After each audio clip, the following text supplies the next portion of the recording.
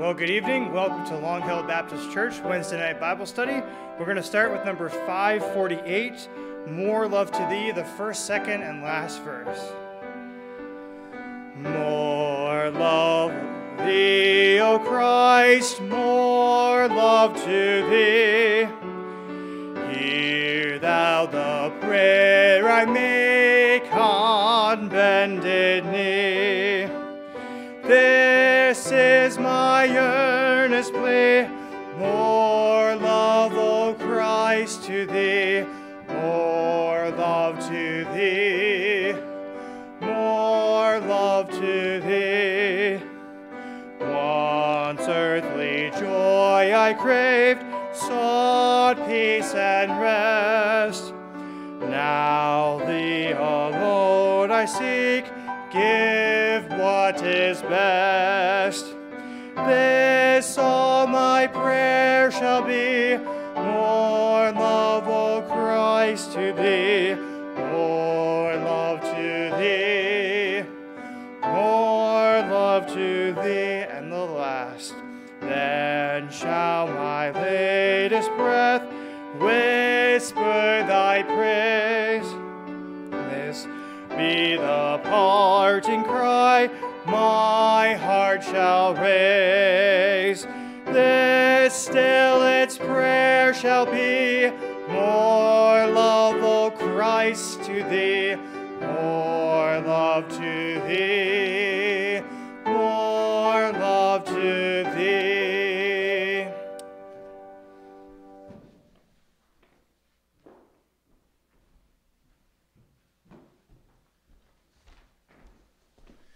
Well, good evening. Welcome to our live stream, Wednesday night Bible study and prayer meeting. Thank you for joining us tonight. I must confess in opening tonight that I feel a little bit sad about not seeing fellow church members here tonight. I'm glad that we have our song leader and our sound guy who's now promoted to video guy. It's good to have them here, but at the same time tonight, it's sad to not be able to be together tonight. So I want to let our church family know that I miss you tonight. It's been good to speak by phone, to catch up with you by phone. I'm glad for that technology also. I was wondering today how much more difficult it would be if we didn't have the telephone by which to connect. So I'm glad to be able to have spoken with many of you by phone this week. Let's please continue to try to stay connected during this time. Let's go ahead and open in prayer tonight. We certainly want to remain connected with Him. Let's bow our heads and pray. Father, I thank you tonight, Lord, for the technology that we have. Lord, the technology that allows us to study together online tonight. Father, for the telephone that allows us to stay connected by voice and to continue encouraging each other, Father, and to encourage people in the things of God. Lord, I thank you tonight for your words, and I thank you for the fact that they're unchanging in a world filled with so much change. God, I thank you again tonight that you're a God who remains unchanging tonight in a world filled with so much change and trial and difficulties tonight. Lord, I thank you that you are there for us. Father, I pray as we sing and study together tonight that our hearts would be encouraged, that our minds would be focused upon you, and our hearts would be yielded before you. Lord, work in these next few minutes, I pray in Jesus' name. Amen.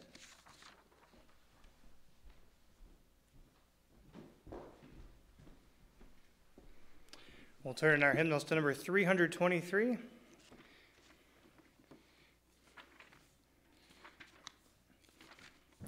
Number 323, we'll sing Verily, Verily. First, second, and last again of number 323, Verily, Verily. Oh, what a Savior that He died for me. From condemnation He hath made me free. He that believeth on the Son, saith He, hath everlasting life. Verily, verily, I say unto you, verily, verily, message ever new. He that believeth on the Son, 'tis true, hath everlasting life. All my iniquities on Him were laid, All my indebtedness by him was paid. All who believe on him, the Lord hath said, hath everlasting life. Verily, verily, I say unto you, verily, verily, message ever new. He that believeth on the Son, 'tis true, hath everlasting life. And the last, though all unworthy, yet I will not doubt. For him that cometh, he will not cast out. He that believeth, oh, the good news shout, hath everlasting life. Verily, verily, I say unto you, verily, verily, message ever new. He that believeth on the Son, 'tis true, hath everlasting life.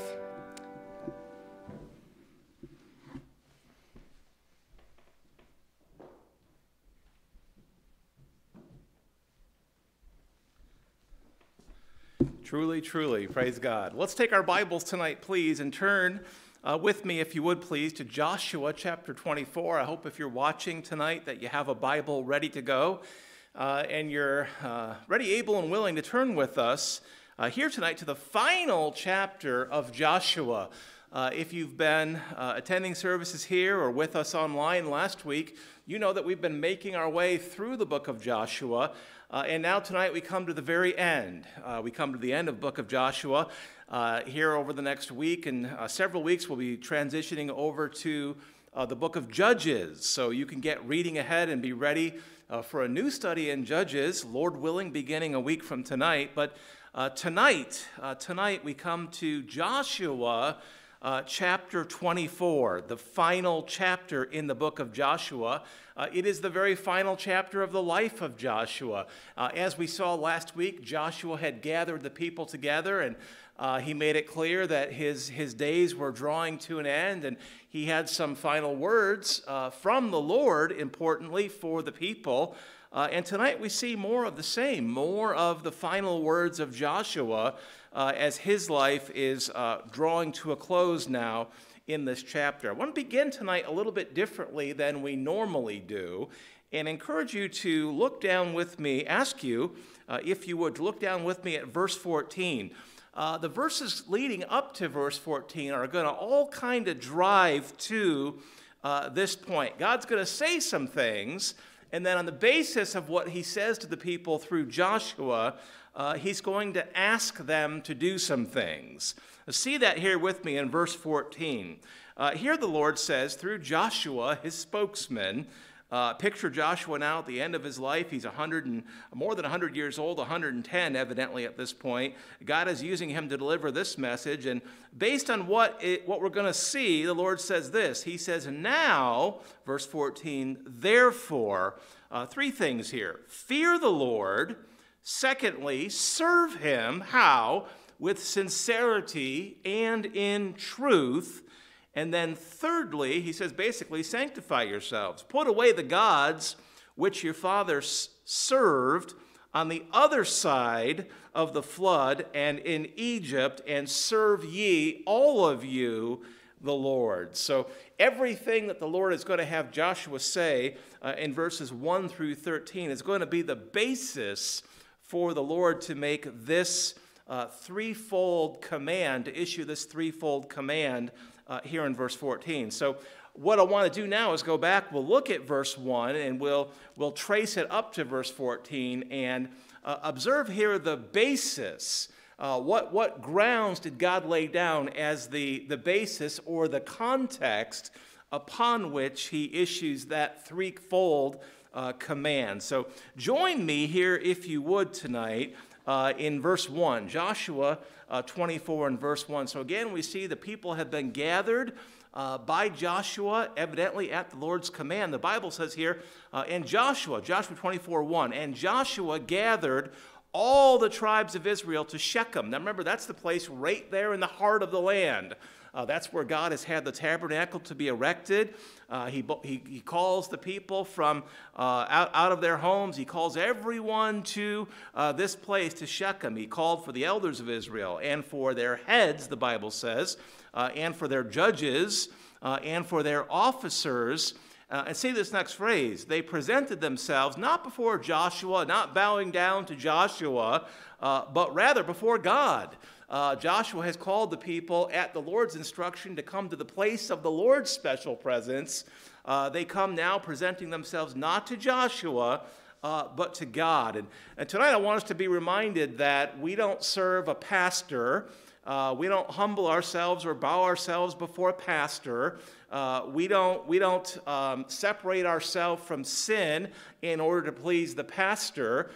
We do that for the Lord. The Lord is the one who is our creator. He's the one who is our Savior. He's the one who has called us to serve him. So I believe we'll see here before the night is over that God's intention here is to be sure that as Joshua is coming to the end of his life, the people are prepared for that. They're not losing their God. They're not losing the one who they worship and serve. They're losing a leader that God had called to serve in a place of human leadership for a period of time only. So that's important tonight. I believe that that's part of God's purpose here at the end of Joshua's life, to make sure the people are looking to the Lord going forward, not just to the Lord's spokesman. In any event, Joshua at this point remains the Lord's spokesman, human leader of the people, and he's about here to deliver this very final message that the Lord has him to deliver. Let's jump back in and see verse 2. And Joshua said unto all the people, he says, thus saith the Lord God of Israel. Hey, this is not what I'm saying. This is what God is saying. So be sure you pay attention. You're hearing me talk, but these are God's words. He says, your fathers dwelt on the other side of the flood. So not the other side of the Jordan geographically, but he's referring back the other side of the timeline, the other side of the flood of Genesis. He's going to begin retracing their history and reminding them about all that God has done from way back on the timeline to the other side of the flood, to Egypt, to the wilderness, to beyond, until the day that he was speaking in. He's going to be rehearsing what God, not what Joshua has done for the people as their human leader, but what God has done for them as their God. Joshua said unto the people, thus saith the Lord God of Israel, your fathers dwelt on the other side of the flood in old time, even Terah, the father of Abraham, and the father of Nahor, and they served other gods. Now, that's probably a reference back in Genesis 31, where Laban evidently was worshiping images that he called his gods. You may remember that account. So back there in time, back there in that day, there was some error in that men had fallen at times into worshiping false gods. God doesn't desire that. He's going to call the people away from any of them that have given themselves over to that kind of error. The Lord will call them out of that error to worship him alone. Now see here, verse 3. The Lord through Joshua reviews how God worked in Abraham's life. The Bible says in verse 3, and I took your father Abraham from the other side of the flood, back there in time, and led him throughout all the land of Canaan. Remember, Joshua had been there, Abraham had been there in the land, and God promised to multiply his seed, and he did, and God gave him Isaac. And verse 4, the Lord says through Joshua, and I gave unto Isaac Jacob and Esau, and I gave unto Esau Mount Seir to possess it, but Jacob and his children went down into Egypt. So the Lord is reviewing through Joshua what he has done for them throughout time. Now, let's just stop tonight and consider, as God is reviewing here for those people in that day, what he had done for their ancestors and what he was doing for them now. Let's just take a moment tonight and allow that to encourage us to reflect on what God has done for us in our lives. Of course, he's done a great deal for us in our lives. He's He saved us through the Lord Jesus Christ, his blood shed and his body broken there upon the cross at Calvary, and made it possible for anyone who would simply come humbly and confessing, yes, Lord, I'm a sinner. I've done things that offend you. Lord, I turn from that and I turn to Christ tonight, and I place my faith in Christ to be the only way that I can be right with you. God's done that for us. He's provided for eternal life for us, and he's promised to meet our basic needs as believers. That hasn't changed tonight. So as we're looking here and seeing God rehearsing, reminding the people what he had done throughout their history, let's be reminded that he's been a God that has worked throughout our history, throughout our family history, throughout our individual lives, from the moment that we were conceived and born up until today. We'll see verse 3 here. The Lord, through Joshua, he reviews how he worked through Moses and Aaron and how the Lord brought the people out of Egypt. He says in verse 5, I sent Moses also and Aaron, and I plagued Egypt according to that which I did among them, and afterward I brought you out. God was able to work in Egypt and ultimately to convince Pharaoh to let the people go when they were back there in Egypt. And of course, God is a God who's still able to do mighty works like that today, protecting his people, providing for us, bringing us out of great difficulties. God's still able to do that. Before we move on, I think we would be remiss tonight if we didn't notice this word plagued there in verse 5. Lord says, I sent Moses and Aaron, and I plagued Egypt. The Lord plagued, he says that he plagued Egypt. That's a reference, of course, back to the many trials, the plagues that God exercised upon Pharaoh and Egypt before he brought the people out of Egypt into the wilderness and then into the promised land. God used many trials, many plagues, some of them physical. If you have your Bible and turn back to Exodus chapter 9 real fast, let's see here. God is a God who was able to use a physical trial that touched all the people, all the Egyptian people and their animals in the land with blains or boils. God has used in the past, in the Bible, physical trials to encourage people to do his will. We see here in Exodus 9, verse 9, the Bible says it shall become, this is back in Egypt, back in that context that we've just described, it shall become small dust in the land of all Egypt, and shall be a boil breaking forth with blains upon man and upon beast. Throughout all the land of Egypt. And they took ashes of the furnace and stood before Pharaoh, and Moses sprinkled it up toward heaven, and it became a boil breaking forth with blains upon man and upon beasts. And the Bible says here the magicians of Egypt could not stand before Moses because of the boils, for the boil was upon the magicians and upon all the Egyptians. God used that physical trial, that plague of a physical trial, to reveal himself to the Egyptians, a people who had false gods and who were given over to false worship. Why'd God do that? He revealed himself. He desired to reveal himself and his power to those people at that time. Exodus 14 and verse 4 says God did that so the Egyptians may know that I am the Lord. He had that purpose of revealing himself through national trial of affliction. And we understand tonight God has purposes for trials like this. We understand tonight as our nation is facing the trial of the coronavirus and COVID-19, the disease that it causes. God has purposes for allowing that tonight. We need not fear this. We need to pray, God, use this. God, use this any way you desire. You've used plagues in the past to accomplish your will. Lord, if that's your will in our world, here this side of the flood, 2020. Lord, if that's your desire in our world tonight, accomplish whatever you desire. If you desire the attention of people, Lord, get their attention. If you desire to save people through this, Lord, cause them to be willing to consider their eternal destinies and use us to share the gospel. Lord, if you're calling Christians back to a closer walk with you, do that.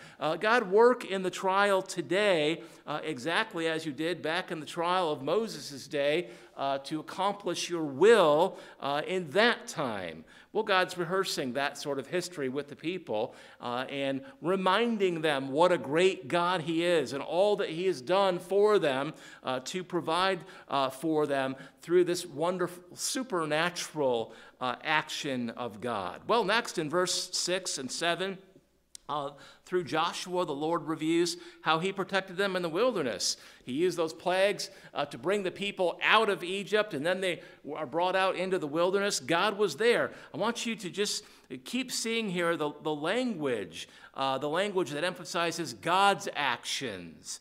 Verse 6 says, it's the Lord speaking through Joshua. So the Lord is speaking here. Verse 6 says, and I brought your fathers out of Egypt. God did that. And ye came unto the sea, and the Egyptians pursued after your fathers with chariots and horsemen unto the Red Sea. And you remember, of course, the great miracle that God did there at the Red Sea. Our God is a God who was able to do miracles like parting the Red Sea and allowing the people to pass through and then drowning Pharaoh's army. He's a God who's unchanged and still able to do miracles like this. Verse 7 records, when they cried unto the Lord, he put darkness between you and the Egyptians and brought the sea upon them and covered them, and your eyes have seen what I have done, the Lord says, in Egypt, and ye dwelt in the wilderness a long season.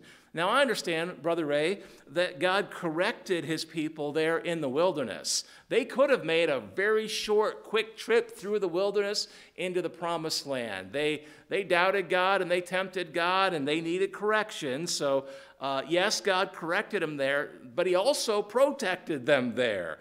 He's a God who corrects when we need correction. He's a God who protects when we need protection.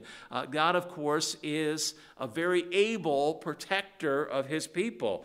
In Psalm 18 and verse 2, the psalmist says this, and I suspect tonight you might know this verse. The Bible says there, the Lord is my rock. Say it with me at home if you like. The Lord is my rock and my fortress and my deliverer, my God, my strength, in whom I will trust, my buckler. A buckler is a protector, and the horn of my salvation, and my high tower. A high tower is a safe place, a place of protection from enemies. God is all of that. He is our protector. He was for the people there in the wilderness.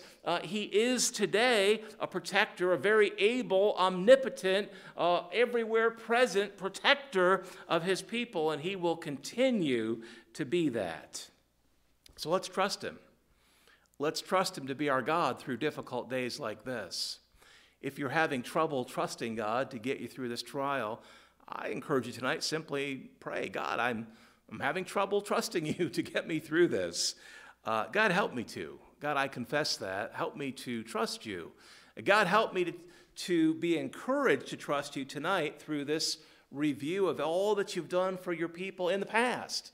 God, help me to see that you're a God who was able to do that type of miraculous exercise back in the days of Pharaoh and Moses and the wilderness and coming into Joshua's time. Lord, you're a God who's still able to work mightily in my life. Pray that. And let's be further encouraged as we read on here tonight. Here in verse 8, the Lord continues to recount his working in the history of his people. He's the God, he says, that gave them victory over the Amorites and the Moabites and Balaam. These are bad guys. First, in verse 8, see God's action on their behalf when they face the Amorites. And I want you again to notice the language. God says, I did this, I did this, I did this. He's not a prideful God. He's a God who just wants them to be reminded what he has done for them. This is intended to encourage their faithfulness going forward to a God who has been able to and who has accomplished all of this for them. See verse 8. He says, "And first I brought you into the land of the Amorites." God did that, which dwelt on the other side of Jordan. Not the side they're in now, but the other side. "And they fought with you." So they needed some protection. So the verse continues, and secondly, God says, I gave them into your hand. I gave them over to you in a victory that ye might possess their land. And thirdly, God says, I destroyed them from before you. God brought them to the place where he wanted them to be at that time. God protected them. God provided a victory for them. He guided them there. He protected them there. He gave them everything that they would need there. He's that kind of a God. He's able to do that for his people, and he does that for his people. He's a God who can be trusted. He's a God that could be trusted in Moses' day, in Joshua's day, and today. God, help us to trust you. God, help us to trust you. God, help us to be encouraged that you're a God who is powerful and able to do what we need from you. The Lord continues, and he just continues to layer upon encouragement and upon encouragement, layer upon layer of encouragement here. And I hope that's what you'll take from this part of the chapter tonight. God is a mighty God. He is able. He does for his people. He protects when we need it. Verse 9, here we see the reference to the account of Balak and Balaam. We saw this recently back in our study through Numbers. Then, verse 9, Balak, the son of Zippor, the king of Moab, arose and warred against Israel and sent and called Balaam, the son of Beor, to curse you. In verse 10, the Lord says, but I would not hearken unto Balaam. I wouldn't have it. I wouldn't hear it. I wouldn't allow it. He says, therefore, he blessed you still. His desire was to curse you, but I would not allow him to do that. I caused him to bless you. We have a God who has that kind of power. He says, so I delivered you, end of verse 10. I delivered you out of his hand.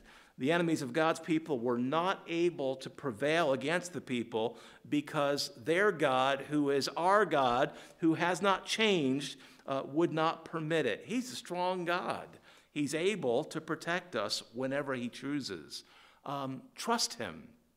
Ask him to help you trust him.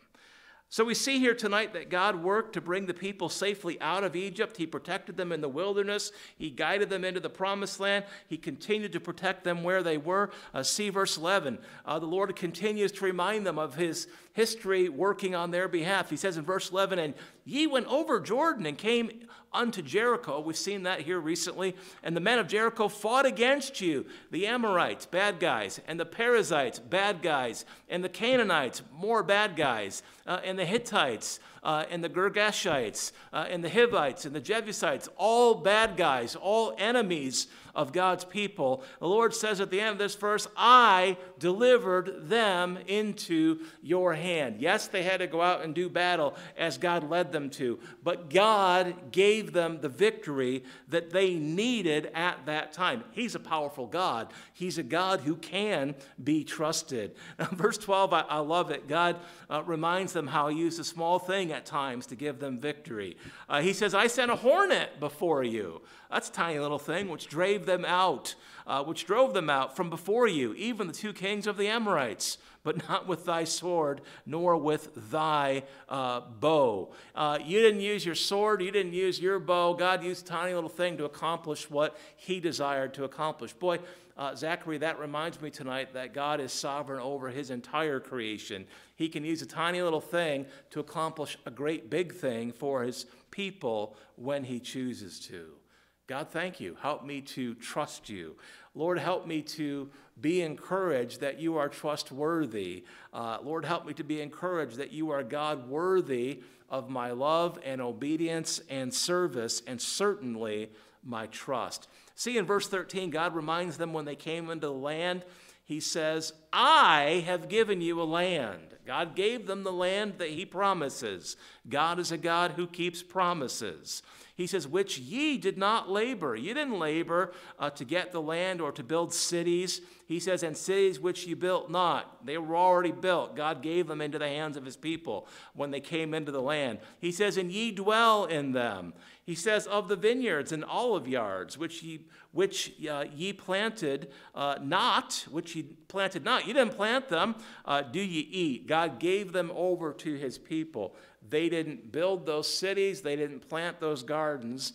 God gave them to his people. Now, Brother Ray, I'm reminded tonight that God can meet our needs any way he desires. He knew that those people would need a place to live when they came into the land. God gave them cities that were already built. He knew that they would need food to eat. God gave them fields, olive yards that had already been planted.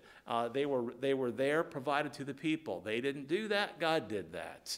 Of course, God often provides for us our needs today by giving us work that we can do to have our needs met through, but God does that. In the days that are referred to here in verse 13, God just gave the people what they needed when they needed it. God promises today to continue to meet the basic needs of those who come to Christ and seek his righteousness. He's a God who's worthy of our trust. He's a God who's worthy of our love. He's a God who's worthy of our obedience. He's a God who's worthy of our service. God help us to be in the business of all of those things. Now, it's on the basis of everything that we see here that we now arrive back at verse 14, based on this wonderful reminder that God gave the people through Joshua. God says, listen, this is what I've done for you. Now this is what I ask of you. God has done a great deal, and he's just reviewed all of that succinctly, a lot more succinctly than I did. God says, I've done all this for you. Now here's what I require of you. I ask you tonight, as you see this verse once again, is God asking too much here? Is God asking too much here? I say not. What do you say? In verse 14, the Lord says through Joshua, again, he says, now, therefore, based on everything I just said, three things here. Number one, fear the Lord. Consider all that I've done for you. And based on that, I'm commanding you to fear the Lord. Back in Deuteronomy 13, the Lord said something very similar. Deuteronomy 13 says, ye shall walk after the Lord your God and fear him. Fear him, keep his commandments and obey his voice, and ye shall serve him and cleave, join close unto him. That's Deuteronomy 13 and verse 4. God is a God who is worthy of all of those things. He's a God who has done so much for us. He's a God who, if he commands, fear me, he's worthy of our obedience. He deserves our obedience. Listen, tonight, throughout the world is filled with fear. People are fearing about their finances. They're fearing about their physical well-being. They're fearing about friendships, not being able to spend time with people. People have a great deal of fear tonight. But I'll remind us again tonight that there's only one thing in Scripture the Lord commands us to fear, and that's the Lord himself. God says, fear me. We understand tonight fear of the Lord is the beginning of wisdom. We are called to have a spiritually healthy fear of God. And over again, the Lord says, fear nothing else. Fear not. Don't fear this. Don't fear that. We are called to fear God alone. And truly tonight, if we fear God the way we should, we do not have anything else to fear. So the first thing that God says here in verse 14 is, fear me. He goes on and he says, serve him.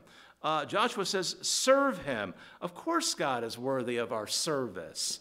Of course, that's a major part of why we're here on this earth, this side of heaven.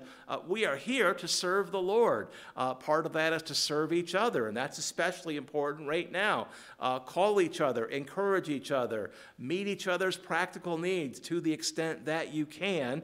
To do that is to serve the Lord. We have many ways still that we can be in the business of serving God, even if we're not assembling at the church and carrying out our ministries here in the church, we can continue to serve the Lord, serve each other, look for opportunities to share the gospel, and take advantage of those opportunities. The Lord says serve him two ways here in verse 14. First, in sincerity, not insincerity, but with or in sincerity. Dr. Sorensen, who preached here not that long ago, notes the underlying word here suggests that the word means completeness, completeness, or in entirety or entirely. He says the thought is to serve the Lord altogether, with all of their hearts. Serve him with sincerity. Put your whole self into it. Be reminded tonight that we don't have time just to sit around at home doing nothing. Even if we can't do much but sit, we can still pray. We can still call and encourage people. We can send emails. We can send texts. We can be mailing out those tracts that we've sent to you. If you receive tracts from us this week, please ask us if you'd like more. Another 1,000 of them will come within a day or so. We have them ready to go. We encourage you to use them. I don't want to send out 100 to everyone unless you ask for them because you intend to use them. But please pray, Lord, how would you like me to serve you right now during this trial, during this crisis? Give me a heart to put my whole being into serving you, even when I can't be at church. And then lastly, we see here in verse 14, based on everything that God has said, he wants the people to be sanctified, to be set apart from sin, to certainly be set aside from serving other gods. He says, I'm in Egypt, forgive me, and put away the gods which your fathers served on the other side of the flood. Take great care that your singular focus in your worship is upon the Lord. Take care that we're not living to serve ourselves. Certainly, if you're a person who has been dabbling with any kind of false faith, come away from that. Ask God to help you to put that off. Come apart from that. Come to the one true God. Now, Joshua recognizes that anytime God gives a command or three commands, as he's done here, there's a choice that we have to make. Brother Ray, we can choose to obey that command, or we can choose to say what? Nuh-uh, God, I'm not going to do it. And sometimes people just don't say anything.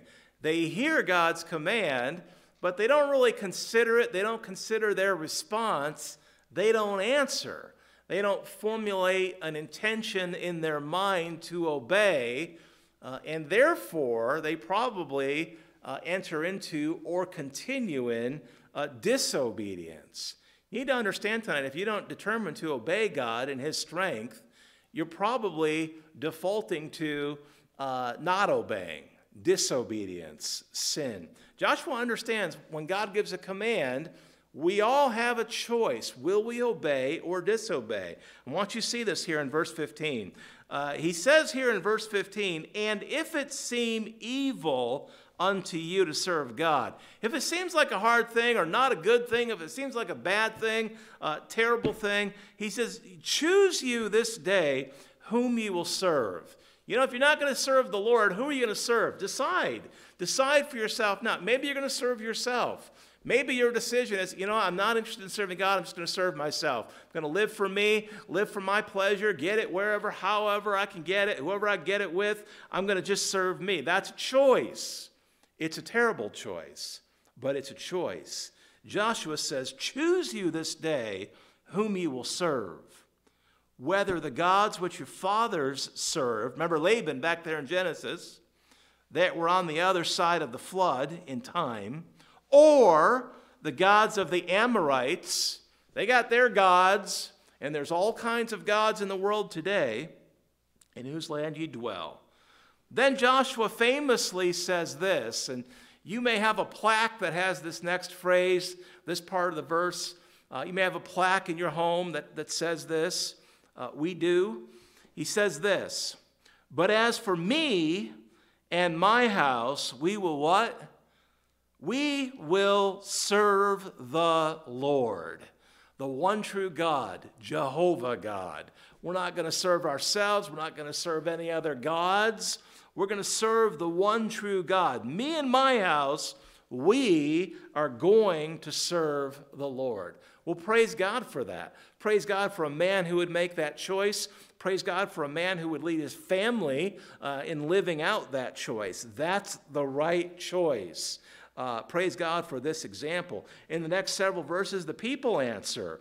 They appreciated all that God had done. They assert they will choose to serve the Lord as Joshua. The people, verse 16, answered and said, God forbid that we should forsake the Lord to serve other gods.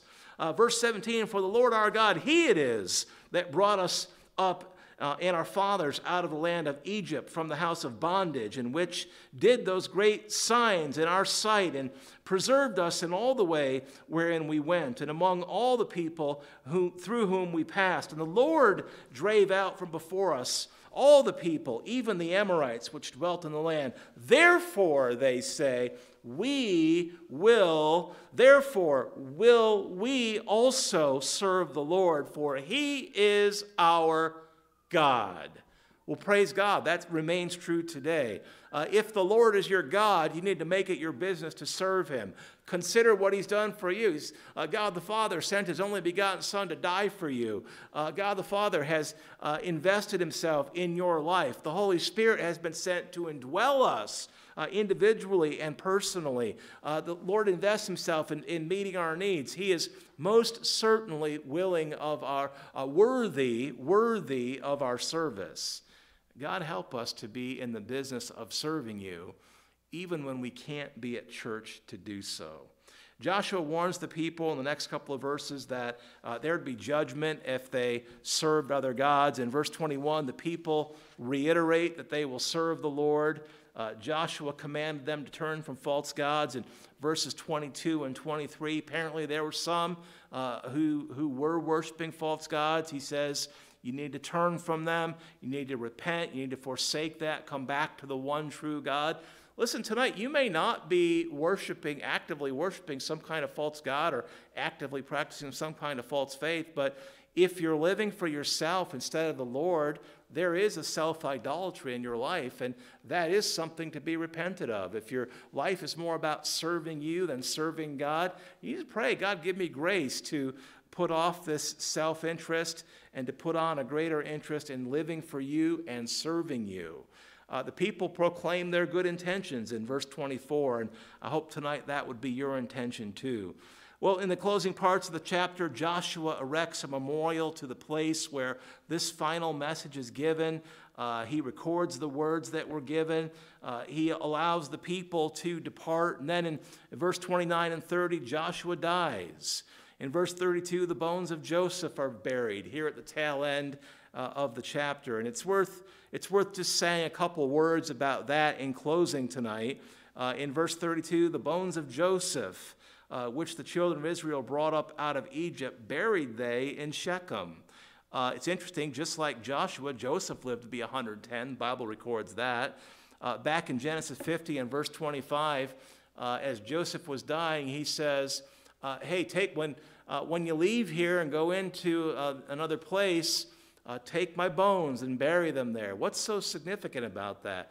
Joseph, all the way back in his day in Egypt, had a great confidence that God would deliver the people from that place to the place where he would have them to be. Joseph had a great faith, a great confidence, and therefore asked that he be buried not where he was, but where the people would ultimately be delivered to by their God. That was a great confidence that Joseph had in God, and that's the confidence tonight that we can have in him. He's a God who delivers his people from great trials and great persecutions. He's a God that strengthens his people to get through those great trials and tribulations. He's a God who promises to be with his people, to never leave us nor forsake us when we are still in the midst of trials like we are tonight. I encourage you tonight to stay close to him. Pray, God, help me to draw close to you. God, be with me tonight. Help me not to slip away from you, but to be encouraged by the things that we've seen tonight, to be encouraged in a closer walk to you by the things that we've seen tonight. Lord, to have a great confidence in you and to be prayerful. God, to bring my fears and concerns and worries to you, and to trust that you're a God who hears those prayers, and that you're a God who is able and faithful to answer those prayers. Let's stop there tonight and pray. Father, I thank you tonight so much, Lord. You're a God who is able to protect your people. You're a God who has proven himself to be trustworthy throughout time, consistently. Yes, Lord, you do allow trials, but when you do that for a great purpose. God, you're allowing trials in our life tonight. I pray once again tonight, help us not to question you, but rather to trust you. You've proven yourself trustworthy. Lord, you've shown yourself powerful throughout all of time. God, you're the God who spoke creation into existence. God, you're a God who is indwelling us tonight. A powerful, mighty God who is our buckler, our protector. Lord, when I'm afraid, help me to bring my fears to you. God, when I have a practical need, whether it's financial or any practical need, help us to bring that to you and trust you to provide as you've promised. God, when we're lonely tonight, struggling with various levels of quarantine and separation from others, I pray that you would be there with us as you've promised and help us to remember that. Lord, we're never alone. You are always there. You promise to never leave us nor forsake us. God, I'm thankful. I love you. I pray all of this in Jesus' name. Amen. Thank you for joining us tonight for this message. Zach is going to come and lead us in a closing song. If you're part of our church, you have an email that will show you how to come into our online prayer time. Here in the next several minutes, we'll meet you there. Thanks again for being with us. God bless.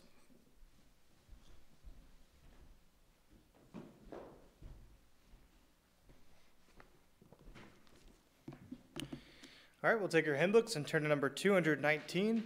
We'll sing all three verses of I've Got Peace Like a River, number 219. I've got peace like a river, I've got peace like a river, I've got peace like a river in my soul. I've got peace like a river, I've got peace like a river, I've got peace like a river in my soul. I've got love like an ocean, I've got love like an ocean, I've got love like an ocean in my soul. I've got love like an ocean, I've got love like an ocean, I've got love like an ocean in my soul. I've got joy like a fountain, I've got joy like a fountain, I've got joy like a fountain in my soul. I've got joy like a fountain, I've got joy like a fountain, I've got joy like a fountain in my soul. Let's pray to Heavenly Father. We thank you again for the opportunity to look into your word. I pray you'd bless our time of prayer now. In Jesus' name I pray. Amen.